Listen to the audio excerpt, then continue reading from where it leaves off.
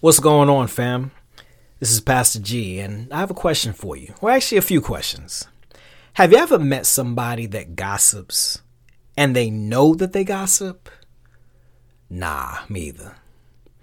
You know, they just kind of open their mouths and it just flows out before their mind even catches up. It just comes naturally to them. They open their mouth and they talk about folks. Or ever meet somebody that always has something negative to say about somebody else. You know, what they like is acceptable or permissible.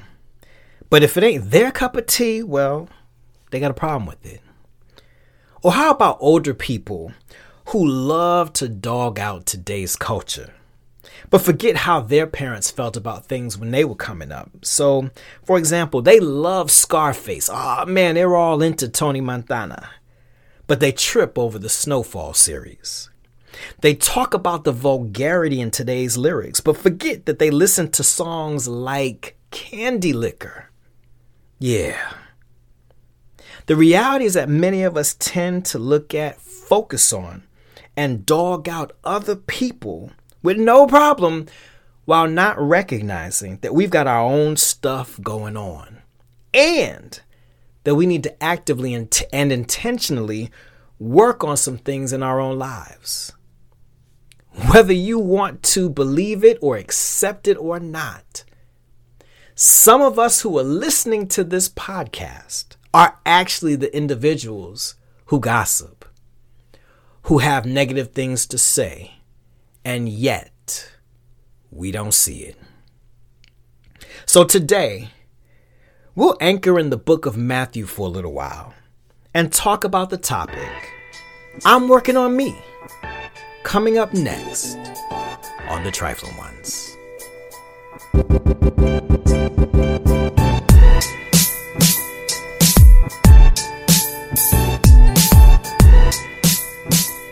The Gospel of Matthew, chapter 7, verses 4 and 5. How can you say to your brother, let me take the speck out of your eye, when all the time there is a plank in your own eye? You hypocrite, first take the plank out of your own eye, and then you will see clearly to remove the speck from your brother's eye. So the first thing we're going to talk about today is that our vision may be hindered. Our vision may be hindered. In verse number 4, it says, all the time there is a plank in our own eye. So when we offer to take the speck out of somebody else's eye, then we're attempting to help them to be able to see properly, you know, in order to have a certain type of perspective. So we're trying to get them to process information a certain way so that they live a certain way. The bottom line is this: we want them to see differently so that they act differently.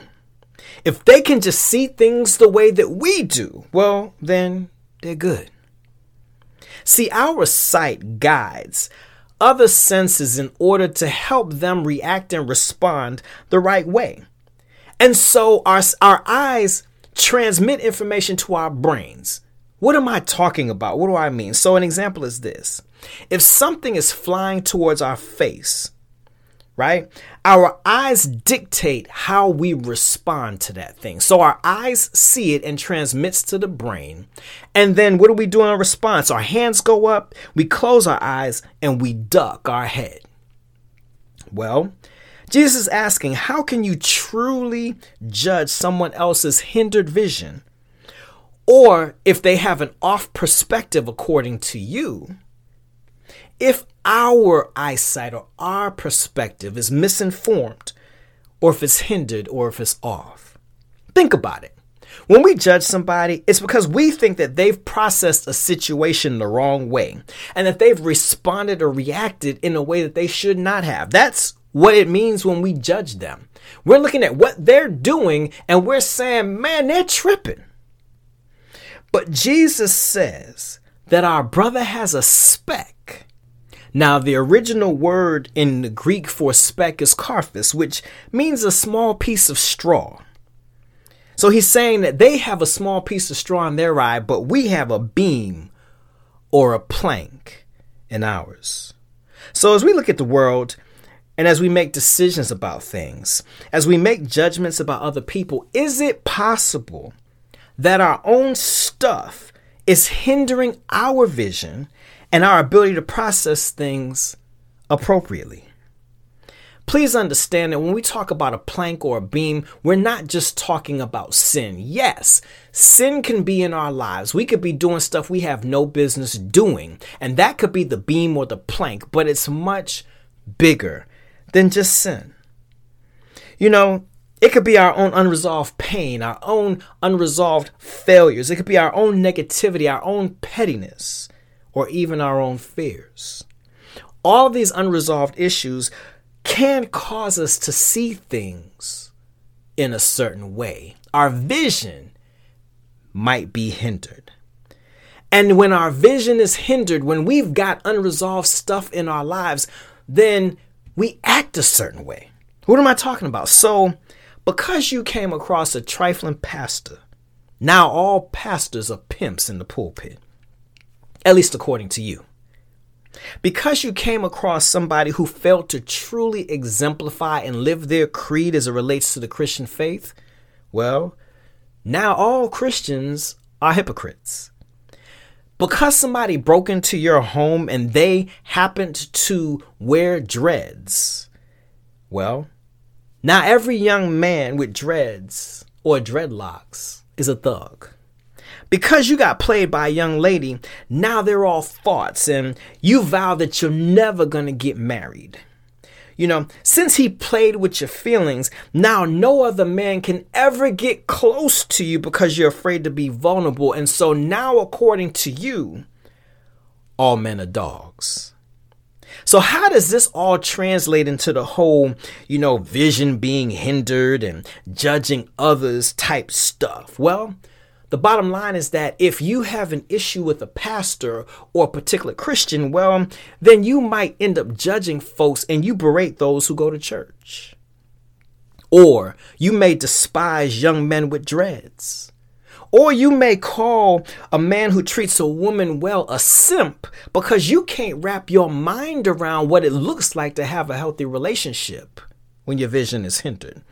Or you trash a woman who believes in treating a good man well because in your mind you're saying, ain't no man out there that deserves to be treated like this. Yeah, we're judging others, and meanwhile, we've got our own issues. We got our own stuff. So our vision may be hindered. But then our second point is our virtue must be healthy.